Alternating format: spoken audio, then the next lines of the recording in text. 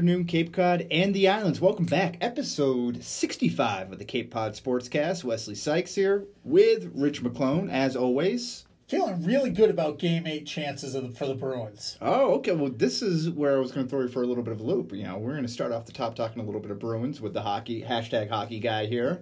Yeah, I mean, I think if they do a better job in the D zone in Game 8, Oh, that was the last game? There we go. That was disappointing.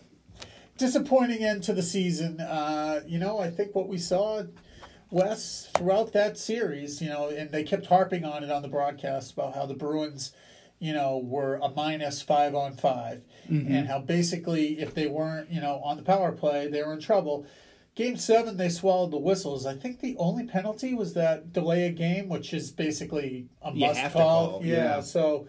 Other than that, I mean, there was plenty of holding and clawing and scratching going on, and nothing got called. And you expect on that. both sides. Yeah. Though, Absolutely, yeah. Absolutely. And I think as a bipartisan hockey fan, you want that to happen. Oh, absolutely. Obviously, if you're a Bruins fan, their strength is on the power play.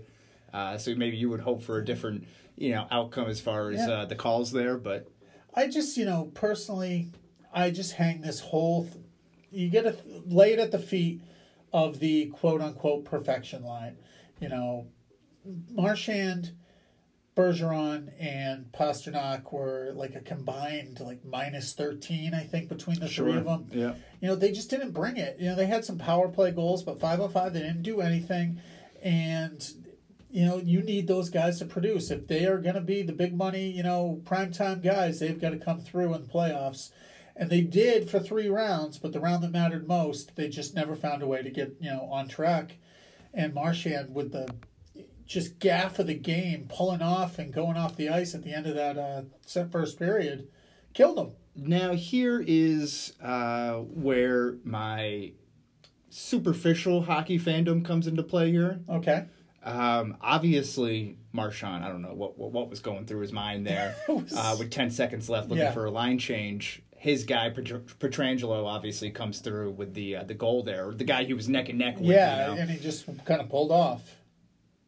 But all postseason long, this has been about the legacy of Tuukka Rask. Much like in the baseball season, it was the legacy of David Price. Can he win in the big spots? Can he make this happen? Right? Understandably, that was Marchand's gaffe. Yes. But you have... If you win that game, if you win Game 7, there is zero doubt in anyone's mind that is Tuukka Rask's Conn Smythe Trophy to win. Oh, absolutely. He is he finished second in the voting as is. So if they win, I mean, there's no one out. Yeah. It was just O'Reilly and Tuukka there, right? But don't you expect him to make one of those 2 saves on those 2 goals when he faced 4 shots in the period? Yeah, but the first shot was a change direction, and I always have 5-hole. Yeah, I have a hard time, giving the goalie a hard time when that happens because, puck coming at you at 80 miles an hour that changes direction. But it wasn't like it was going left and then went right. Like it was still ranging to the space that ended up going between them. It's one he wants. I mean, it's a save he wants. I personally. Neither of those goals I totally hang on Tuukka. No, neither do I. And I've been a big Tuukka detractor over the years. I like Tuukka a lot. I think he is good enough to win you, he won 3 playoff series for him and he won 3 games in the Cup. Now, you can't win a game 0-0. I understand that. Yeah. They did score a goal, but it was meaningless. It didn't matter, right. It really, to me, came down to the 5-on-5 play and... It's a team sport, and I understand that, the starting goaltender gets, way too much credit, when they win. It's just like a starting pitcher, just like a starting quarterback. Sure. It's just kind of that position on an island. Tuukka, and the ones he gave up late, I mean, they're pinching, they're doing everything they can, and they're odd man rushes. And right, once it's 2-0, the you really could have turned the game off. Basically, you'll get a kick out of this. So 7.9 seconds, am I correct? That's when they scored the The Pietrangelo. That sounds about right. Who I still want to call 10. Peter Angelo, but whatever. Yeah. Great goal by him. He had a great series. Goal and assist, on the 2 goals that mattered. Yeah, and he came up big. But that's the that was the clincher for, and I knew in my heart of hearts that the game was over when that happened. I think you could hear it in the stadium. Yeah. I think watching the level of compete level, to use a hockey term, by the Bruins, you could tell. So as a big Bruins fan, understandably, I was upset when that goal occurred, and I took my hat and I whizzed it in the general direction of the TV below it because I didn't want to hit it, but I was mad. But in walked our rescue dog, Murphy, who is just the cutest, sweetest dog in the world, but not very bright. And it whizzed within a quarter of an inch of his nose, and he just turned tail and ran out of that room. It was pretty hysterical. I hope the MSPCA is not listening to this right now. I didn't hit him. I came close. My wife was still giving me a hard time about it this morning. I walked into the room and he ran out, and I said, "What's up with him?" She said, "Well, you almost killed him last night." I was like, "It was a hat." I think that is far more tame than what many Bruins fans across the region were doing. That was just such a backbreaker. My last 2 cents on this Game 7 and the Tuukka Rask is, if you have an AHL goalie stand on his head, to use a hockey cliche, like he did, and he played a fantastic game, I think that's more of the story than the Bruins failing to show up. Yeah. Because that first period, I think everyone would say the momentum was in Bruins' favor until the final 3 minutes or so. Yeah. You expect that out of your $8 million a year goalie. Yeah. Well, sure. Yeah. And he had set the precedent all throughout the postseason and through the Stanley Cup final of being that Conn Smythe Trophy winning goaltender. And he showed as much in Game 6. I mean, even the goal that he allowed was a fantastic save in Game 6. That was reviewed. I think it was O'Reilly. Yeah, the toe save. Right, which was a great, just to get there. Yeah. No, he didn't see a lot of action early in the game. I felt bad at, hockey, you want your goalie to kind of settle in, and he made one, maybe two saves early, and then I don't think he saw a shot again for what they say, like 11 minutes. And it was crazy. 2 shots, 2 goals. Yeah, and then it just, it all fell apart there at the end. But the save that Binnington made on Marchand. That's the one you want back. Yeah, that went through 7 or 9 hole. Yeah. Like, how that did not go in the net. Yeah. And I had a feeling when that happened, I said, I don't know if this is our night. But that's hockey. It's the only sport where one guy, of the 4 majors, it's the one sport where you can dominate. Yeah. And you don't have a lead. You know, and that's just the way I it would works. say pitching, starting pitcher. Okay. Well, yeah, but if the other team is dominating, then the pitcher's having a bad game. I thought you meant one like player. Offensively. Right. You said one player. Yeah, okay, I'm sorry. Offensively, the Bruins dominated that first 15 minutes. Yeah, and isn't that what you want out of your defense, too, is to not have your goalie face a shot? Yeah. I can understand being like you wanted to get, obviously you build the momentum in the case of Binnington. Yeah. You gain some confidence. But you can't say that he got hung out to dry by his defense in one breath and then say, no, I thought... well, you should have got some more shots on goal. No, it's just funny how that works. I thought they played great early, then, they lost it there at the end of the first period, and... Heck of a season. But you got to feel good for that little girl, Layla. Oh, of course. Yeah. That's the one thing that... And who was the Bruins flag wavor? Was Liam? Yeah. Connolly? The last name I'm escaping on. But yeah. Hopefully Liam will get his cup in the coming years. I'm not sure if this team is going to look the same, entering next year. I wonder... Yeah, this might be the end of the road for some of the core players here. Not as far as their playing careers, but maybe their time in Boston. It depends on what Sweeney wants to do. I think, and this hurts me, I think Torrey Krug may be heading out. He's how much contract space does he have left in his career? Go get paid, big fella. Well, he's got, I think he has one more year on his deal, but they have to decide whether or not they want to, re-sign him, and he'd be a good trade chip, and they do need somebody. David Krejci, another good trade trip option. Yeah, maybe potentially, but you need somebody to come in who's going to be able to take over for Bergeron as that number 1 center in the coming years, because they don't have that one guy, especially somebody who can give you, 25, 30 goals.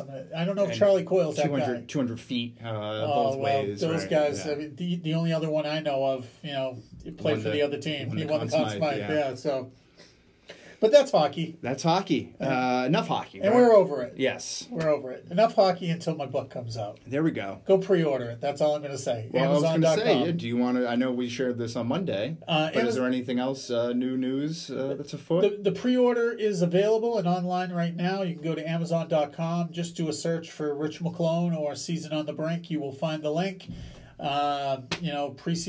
Pre-sales are doing okay. Not bad. Okay. I think most people in this area want a hard copy book or, want the, or the paperback. So if I do the pre-sale through Amazon... You get... Right now, the Kindle version is up. Okay. So the paperback is not available yet because they keep giving me a hard time on my cover. Okay. That's just a formatting issue? Yeah. Oh, my gosh, yes. It'll be... Hopefully, when we finish this up, I'm going to sit down with our friend Gene Marchand, not Brad, but Gene, and figure out how the heck... What am I doing wrong? It's like within a quarter of an inch, but it's not right, and they won't approve it. Well, I know Gene Marchand will get the job done. I hope so. In a crunch time situation. Well, we are approaching crunch time, so... Speaking of crunch time, we had 2 teams fall to the wayside this week. It was a rough day yesterday. And what was 2 very down-to-the-wire, tooth-and-nail type of baseball games. I think we'll start with the Division III South semifinal that was played on Wednesday at Braintree High School between the 5th-seeded Sandwich Blue Knights and the 8th-seeded Ashland Clockers. And for the third time in my 2 years here, I have gotten the opportunity to write many a time running out against the Clockers puns between Jackson Hornan and the Clockers hockey team, ousting Bourne the last 2 years, and then once again, him as a catcher. And getting a great starting performance from Dominic, Kavanaugh, outdueling Sandwich's Dylan Ryan in an 8-inning affair, winning 2-1. Yeah. Again, they're throwing up zeros through the first 7 innings. Dylan Ryan finishes the game going 7+. I believe he ended up, his ending line ended up having 3 hits, 5 walks, 2 earned runs, 11 strikeouts. He goes through a stretch between the end of the second inning to the end of the 6th inning where he retired 13 straight batters. Wow. And then went on to retire 16 of 18 throughout that same stretch. But, I really feel for the kid because he pitched his heart out, goes out for the top of the 8th inning, and he was probably gassed. Walks the first batter, singles the next batter, walks the next one, bases low before getting it out. Puts Jacob Lapp in a tough position with the bases loaded, no score in the top of the 8th inning with no outs. Yeah. He throws a wild pitch. 1 run comes in. Both runners advance. A sacrifice fly. Next runner comes in, and he gets out of the jam. So, it's tough to put blame on either of those players because I think, Jacob Lapp had a tremendous, wall staring him down of what was laying in front of him, obstacle maybe. Yeah. And Dylan Ryan for everything that he did this year. It was much like that first round game against DY where he's throwing up zeros and really just cruising. I believe he had allowed 1 hit in the 7th inning in that first round game against DY. Second hit comes in, he gives it a run. Luckily, his offense bails him out. This time around, not so much the case. They get 1 run across and then leave the tying run on first base. So do you think in the postseason here, because Sandwich definitely had its issues producing runs, throughout their tournament run. Do you think the bats just fell silent, or did they run into really good pitching? Or is it a combination? Yeah, I think, in talking to Brian Tomasini after the game, he definitely tipped his hat to Kavanaugh. He made all the plays. I think the defense around, he pitched to contact a lot. There was a lot of balls that were put into play. A lot of, he really pounded the strike zone. And I think they pulled off 2 or 3 double plays in that game. Wow. So, and bang plays, it's kind of a flip of the coin. I know there was a large Sandwich contingent there, which I love, coming up from Braintree. Sure. They saw it otherwise, as I would expect. I have one of those plays, too. But, they also, Sandwich also ran into some base running errors and some base running gaffes that caught him, one of which was an overrun by one of the players on second base. He was on first. The Clockers make a play at first. Ball goes into foul grounds. He goes to second. Takes a little bit of a wide turn, slips, and then an effort to get back. The Clockers shortstop or middle infielder blocks the base path. Sure. And the umpire calls the runner out. And that's the only one that I have a real argument with, because you're not giving the base runner the opportunity, the clear path rule to get back to the base. And I think that's the one, Thomasini didn't argue a whole lot there. He went out and kind of pleaded the case on some of these bang plays. And I think after the game, that was the one that, he had the biggest issue with. Well, Brian is a fantastic coach, and I think, I'd hate to be in his position. You and I were talking about it earlier off air, where you've got that guy, Dylan Ryan, who has, arguably been the best pitcher on Cape Cod all, I think you can make that argument, And, you get those 7 innings out of him, and you told me that you could tell that he was kind of had that, inner conflict, like a Jedi. Right. Well, whether or not do I go to my bullpen now, or do I let him have the 8th inning? Right. He got you here. He got you this far. Yeah. Let him get the win. And I think that's what that's a tough position to be put in. But again, I thought he was cruising through the 6th inning. He gives up a double, and I believe he walked another batter in the 7th.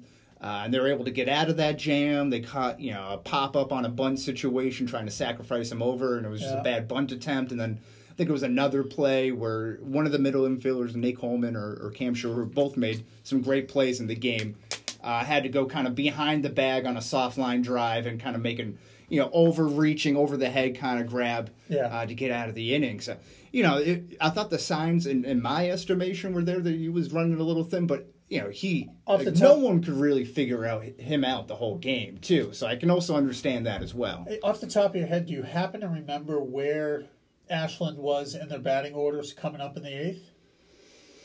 I'd have to look over my Twitter account, but it was 6, 7, 8. Oh, okay, something around there. Because that would, 5, 6, 7. You got to figure that probably factors into your thinking too. Right. He's already been through the heart of the order here.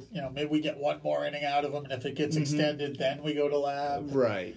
Yeah, it's a really tough spot to be in as a manager, and it's so easy for us to sit here and Thursday afternoon shortstop. Is that like Monday morning quarterback? I like that. Yeah. It's easy to second guess, but it's hard, man. Those decisions, because you can go either way, and it's easy to tell after the fact whether you were right or wrong. Right. Yeah, and it doesn't take away anything from the season that they put forth, 19-5. This senior group. That's a heck of a year. Winning the last ACL before they go and join the Cape and Islands League, winning 2 straight, 3 of the last 4. Yeah, something like that. No, that is it. And 15 seniors on this team too. So they, many of them were on that team when they made the South Finals as freshmen. Tyler Wartica started. So this is a team that's ran the gamut of success. Falling just short here, but I think it's tough to lose sight of that bigger picture. Well, the interesting thing is looking forward, as we tend to do in these things. With so many seniors, what's that team going to look like next year? Well, yeah, and I think Sandwich is a baseball town. I think they do a pretty good job of that, and as you will probably have seen a little bit on the 188 junior team. I'm sure there's a couple of Sandwich players on there who will sharpen their teeth. That junior team is so loaded. We'll save them for down the road, but there are some ball players in our area. I'll tell you what. I mean, because there's a bunch of kids playing on that junior team who in almost any other, region, I guess, would be on the senior team. Right. It's crazy. Well, and they're getting reinforcements too, I'm sure, with some Mashpee players with their season coming to an end. And that's a great segue right there, my friend. Mashpee dropped a 4-3 decision to, a St. John Paul team that, it must be the clean living. I don't know what it is, man, but that team just keeps finding a way. These last inning walk-off wins. This time it was Aaron Cole with a sacrifice fly in the bottom of the 7th with the bases loaded and 1 out, and he was able to drive in the pinch runner. I think his last name was Cummings from third base. Kyle Puchel makes an amazing diving grab in center field for the 2nd out, but had to get up and try to right himself, get that strike to home plate. Right. It was a little up the third base side. Cummings slid in safely, and St. John Paul is on to the South Final. And Mashpee, once again, that St. John Paul team has just been their Achilles heel over the years.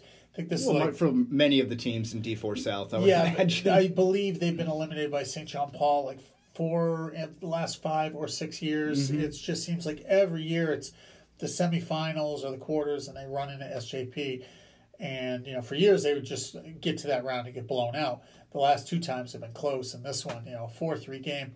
Jagger Bryant gave everything he had.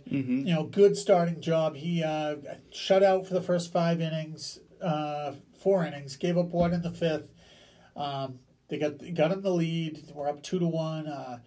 Jared Barr and Sean Clifford, both nice, solid hits, take the pitch the other way to right field. Back-to-back singles. They have the lead. They got it to 3-1. I think Clifford with an RBI walk with the bases loaded. But the LOBs in this game, they stranded 10 men on base in the game. And that's just way too many. Left the bases loaded twice, had 2 on another time. Just seemed like every inning they had it, and they were 1 hit away. But they were never able to get that big knock that would turn that 2-run rally into 4, the 1-run rally into 3, Right. And that would have been the difference, because they had SJP on the ropes, but you let a good team hang around, and a lot of, as you saw with Sandwich against Ashland, if you let somebody hang around, sometimes it's going to come back to haunt you, and it did yesterday as SJP found a way. But with this Mashpee team, Sean Clifford and Nick Story, the only seniors on that team. So you gotta have a good feeling. 14-8 with that young team. Right. I think they got a good future ahead of them. And much like Sandwich, Mashpee has a great football tradition, and also baseball tradition. Obviously Dan Patno does a good job of teaching the fundamentals and kind of because I think that's the core of any good baseball team is how well do you make those plays? Yeah. And whether it's moving a runner up, sacrificing, going the other way, hit and run, fielding priority above them all, I would say. Yeah, and you had your controversial call, so 1 out or no outs and a man on first base in the 6th inning. Mashpee up 3-1. Ball takes a funny hop on a hit and run. Colton Colleran comes across the bag onto the shortstop side and makes the play, but kind of loses his footing, goes to step on the bag. It looked like he got there first. I have a picture of the play. On the play, the umpire is kind of screening the guy sliding in the second, so I can't see his foot. But Colleran's, I can see the edge of the bag, and he hasn't reached the edge of the bag yet, and Colleran's foot is 1/4 of an inch from the base. Now, that's bang bang as they get, but it does look like Colleran might have gotten there first. That would have been at least a force out, and probably they get out of that inning with the lead intact. But who knows? And that's the way it went. They end up getting 2 to tie it. Mashpee goes down 1-2-3 in the top of the 7th. Nick Story hit a bomb, but that field is so cavernous at Plymouth North High School, and they get out of the inning, and then St. John Paul pulls off another walk-off in the bottom of the 7th. So that's their 3rd walk-off in 3 playoff games. And not walk-off, but late inning comeback. Yeah, and now they're off to 2nd walk-off in a row, I believe. Right, yeah. And now they're off to the South Final, where they will play, it was either Abington or Cohasset. It's Abington. Abington. So South Shore League with 3 of the 4 finalists. That when we say Mashpee plays a tough schedule, we're not kidding. They really do. Yeah, and speaking of Mashpee, we'll get to Falmouth softball in just a moment here. But I saw something on MaxPreps that I wanted to bring up regarding football. A little quick shift here. Sure. MaxPreps. You don't really see a whole lot of Massachusetts love on there. So again, I love that they're put this together. But they did a quick video. I'm not sure if you saw it or not. No, I haven't seen it yet. Of the 10 most dominant teams in Massachusetts football over the last decade. So my definition of a decade, I guess you can go 2009 to 2019, but I would start at 2010. Sure. And still with 1 year left over in this decade here. Mashpee football, 4 state titles, 3 straight, 28-game winning streak. left off the list is egregious to me. That is so ridiculous that obviously someone was not doing their homework. Now, again, much like we talk about with the statewide coverage of Cape teams, oftentimes you're spread a little bit thin. I would imagine that would be the case for said person, whoever put this list together. Yeah, but whoever puts it together is going to be looking at the list of state champions. My only thing is that the only reason, again, much like the Noah Achari embellishment call here, now I'm not just accepting it for what it is. I'm trying to get into the mind of what this person is thinking here. The only thing I can imagine is that they're, Division 7, Division 8. Well, they had, let me see, they had D6. But 6A, yeah, right? Yeah, is that like, No, it was, I think it was, well, it doesn't really matter. You're right. They were lower tiers. Yeah. 1 year was, like 7 or, it's hard to keep straight because they keep changing what they're called every year. But right. It really comes down to, though, if you're looking, they're a small school. But that program has done nothing but win and win and win and win. Right. Regardless of division, they have dominated the competition to the point where people don't want to play them because they know it's a guaranteed loss. And they have to go up to St. Mary's to go play, a semifinal runner-up game in the regular season. Or what was the other team that goes South Hadley? Yeah, they have to travel. They are scraping to find games.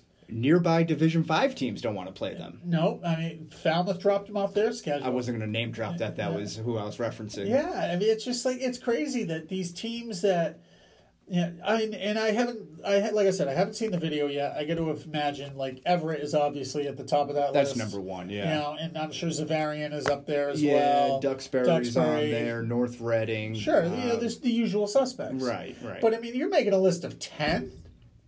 And the team that's won more state championships than I think anyone in the last 10 years? Yeah, maybe with the exception of Everett. I'm not sure. That they might have 3 or 4. It might be equal, but... come on. That's shoddy. And the longest winning... Was it the active or the longest all-time winning streak? I don't think it's the longest all-time, but it was at the time active. It was like, I think you were right, 28 or 26. It was a lot of wins in a row. Yeah, it's 28. It's definitely 28. And, that's just bad research by that guy. Yeah, too bad. And again, I harp on this. I know that's not my coverage area, but you got to stand for the Cape Cod teams there. Just like we're talking about the successes of the St. John Paul baseball team. You root for the region, much like you would root for your favorite college football team's conference in a state title game or something like that. You want the ACC to win, or you want the Big Ten to win because that's the conference that you're from. Well, it was funny because I ran into Matt Goisman from the Times, and he knows when it comes to what I like to see. I'm obviously rooting for the teams we cover to do well because I want to see that. And he knows that I haven't loved SJP over the years. And he goes, he said, are there any programs you do like that aren't from your coverage area? I said, absolutely. And I started naming them off. I said, besides, I can't hate on that team. I said, that team over there's got 4 Falmouth kids that I've known since they were like 9 years old. Mm-hmm. They're great kids. I want to see them win. I'm happy for them. I'm proud of them. Just I would have liked to see Mashpee win because then I'd have another game to cover and it's good for the school and all that stuff. So. Right. But that got back to the football list. I would have had an argument if he had found a way to put Mashpee from 8, 9, or 10. I would have had a hard time believing there were 7 programs more dominant. Right, but to leave them off the list. But to leave them off altogether is just Now, I know Matt Treveri and the Mashpee Falcons probably don't care about that sort of thing. I think they would rather have the rings on their finger than, the top 10 finish in some. They're looking for one for their thumb now. Right, exactly. Or at least Treveri is in his coaching staff. Yeah, the coaching staff is, right. So, right. They've got bigger fish to fry. Absolutely. And let's go over to the softball field. So, Falmouth softball ends up losing in the quarterfinals to Norton High School. Norton with a hard-throwing pitcher named Sophia Knopf. Knopf. Hard K. So, she was fantastic. Her and Molly Bruce were matching zeros for 5 innings. Each had only given up 1 hit actually, Knopf, I think, took a no-hitter into the 6th. Okay. Bruce took a no-hitter into the 5th, I believe it was. We were scoreless until the 6th, and one error really just kind of, started the snowball gathering steam down the hill. Falmouth had to get 3 in the 6th and 3 in the 7th. They lose 6-0 in the quarters. Great run by them, though. They got a first-round win. I think we had talked about it earlier, where Haley Sylvia, the freshman, got a big hit. First hit in the game, I believe, was by freshman Rochelle Andrade. So the youngsters on that Falmouth team, even with the big senior group that's going to be leaving, the young kids showing that, they're made of, pretty tough stuff too. So I don't know that Falmouth softball is going to go out and win, 18 like they did this year? Mm-hmm. But, I have a feeling they're still going to be a tournament team, and with the young core that they have, 2 or 3 years from now, they have a chance to be right back in the thick of things. All right, and we're right around the 30-minute mark here. I think we'll wrap it up. Obviously, the Cape Cod Baseball League has just started. Do you have any initial impressions, takeaways, thoughts? The Falmouth Commodores obviously going to go 44-0. Oh, of course. I mean, and that's not a jinx at all. No, they're the only undefeated team. No, they're 2-0. What I've seen so far is it looks like Falmouth might have some bats. Mm-hmm. They have a kid named Houghton. Not Sam, but it starts with an M. Maddox or... anyways, Houghton, who looks pretty good. Austin Langworthy, Hayden Cantrell, those guys are back. Yeah. They've looked good. The pitching has been strong. They've got a shutout yesterday and not a walk-off, but they scored the winning run in the top of the 9th inning at Chatham. So far, so good. Haven't had a chance to see the Kettleers yet. I think you did, though. Yes, I have. So they are 2-1 right now. They are coming off an 11-0 road win against the Hyannis Harbor Hawks. First road game of the year. They won their home opener against YD in 4-3 fashion and lost to Harwich, which I believe ended up being 6-4, 6-5, something along those lines. Close game. But yeah, they had a 4-2 lead. I believe it was in the 7th inning. They used 3 pitchers to get 3 outs. Yeah. And that's kind of where they ran into a little bit of trouble. But the real interesting story is for the second year in a row, let me just jot this down here. Excuse me one moment. Katuitt has another homegrown player playing on their roster. Obviously, we remember Luke Chevalier from last year's team. I don't think you do, actually. No, I do. Luke Chevalier, he played for Barnstable, right? Sturgis. Okay, but all right, I knew he was he went to some South Dakota school and everything, and he was really underplayed it. I think was he a 188 kid? Because I remember... He could have been. That would be before my time.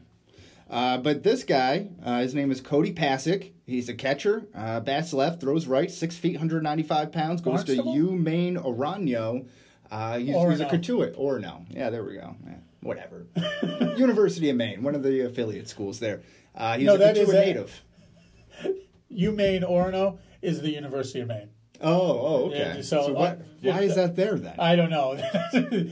The main campus is in Orono. All the other ones, Farmington, and those are like the sub. Okay. Those are your like Lowell or Dartmouth. Right. So he's a black bear. He's a black bear. Okay. There you go. I wish they put that on the roster. So Pasick, yeah, he played for Barnstable, correct? He could have. Again, before my time, he just has him listed down as a UMaine player. On the roster, they don't have their high school affiliation. Sure. But I was going through reading and writing the recap. I saw the user Katuitt Mass native goes 2 for 3 yesterday, 2 RBIs. Beautiful. Cape League debut. So, do we know, is he full time or is he? Well, that's a good question. So that's what I'm going to be investigating for next week's paper. So beautiful. That's a big marker tease, as we like to say in the biz. Well, you're going to have to buy that paper next week. Absolutely. So yeah, good 2-1 start for the Kettleers. Bourne is I don't want to say stumbled out of the gates, but they're winless on the year so far in 2 games. They had another game rained out. It must have been on Tuesday or Wednesday. Tuesday, rather, yeah. And today looks like rain out, too. Yeah, it could be. And, again, they're kind of hard luck losers. One was a 2-1 game. Another one was a 3-1, 3-0 game. And I think they've totaled 7 hits in those games at all. But so they haven't really given their starting pitchers, who's been pretty good to this point, much run support or much help in that category. But again, it's a long season. You don't know who you're getting back from the College World Series, which is still ongoing. So it's kind of a touch and go thing in the start of the season. It's great when you get out to a 2-0 start, and then you can kind of let the mind wander about the possibilities there. But when you get out to an 0-2 start, you say pump the brakes. This isn't the final team that we got here. that's the spin on it, right? You just got to finish the top 4 in your division. Right. Don't finish last. Yeah, anybody's got a chance to win as long as you don't finish last. And all you got to do to make sure you don't finish last is usually win like 18 games. Yeah, exactly. You go 18-26 and you usually make the playoffs. Absolutely, but I have but only one field left on my to-do list of accomplishing all the fields. The Cape League? Yes. Do you want to venture? I'm going to guess you haven't been to Stony Brook. That is exactly it. The Brewster Whitecaps. Yeah. You know why? It's the furthest one. It's just always day games, and it's the middle of nowhere. And I've only been there once or twice. Yes. That's not a horrible field. I mean, if we're ranking them, I don't think it's in the top half. What's your number 1 Cape League field? I really love Katuitt. Yeah, Katuitt. It's kind of like a Field of Dreams type of scenario where it's carved out in that right in the state woods. Forest. Yeah, I really love it. And then they have great stuff going on. Like even just the whole setup of it. Again, it's tucked away, but you have cornhole games set up for the kids on the side. And they have a great facility for the restrooms and great stands that are raised above. Great, nice big facility for refreshments and those sort of things. And I'm blanking on the game, but it's a pole that with a string or a rope with the ball hanging from it. And you got to hit it around the other side. I know what you're talking about. I used to have one in my backyard as a We kid. used to play it at tetherball. Tetherball, yes. You used to play it at Morspont School. Right. So they got that going. So there's a lot going on. Even if you bring the kids and you just want to watch a game and they're not into it, which is most sign kids, of the times. There's stuff for them to do. So I love that one. Orleans is up there for me too. Orleans, I just don't like how it's like on the corner of 2 roads. Yeah, I understand that, but I love the unique dimensions. Right. I like sitting on the hill on the first base side and watching. I love that the band shell is out there and people will camp their seats there, and it's kind of like their version of monster seats. I love that it's easy to hit a fly ball out to left field, but if don't go dead center though. Yeah, but if you go to dead center, it's going to be an out every single time. Chatham is really nice. I like how it's a real pain in the ass to get out of because it's right on the main road there. I met maybe the most famous person I've ever met. Oh. At Chatham, sitting in the outfield. I sat next to Harry Connick. Oh, that's the most famous person you've ever met? Well, I mean, not counting athletes, I think so. I would say that's like to our audience, like no one's gonna know who that is. No, but you might be right. But hey, he was Jimmy. Harry Connick Jr. Yeah, Harry Connick Jr. Not senior, correct. He was Jimmy in Independence Day. Oh, yeah, that's right. That's a good point. He's also a crooner, but he was... light the tires and kick the tires and light the fires, Big Daddy. Yeah. Jimmy, no! That's right. I love that movie. Yeah, that's a good one. It's almost timely, too. Almost the 4th of July. There you go. Any other last licks you want to get in here before we wrap things up on this shortened podcast? No, I think we're good. And that's it for the week ending June 14th. June 14th, yeah. 2019. In the year of our Lord. All right. Peace.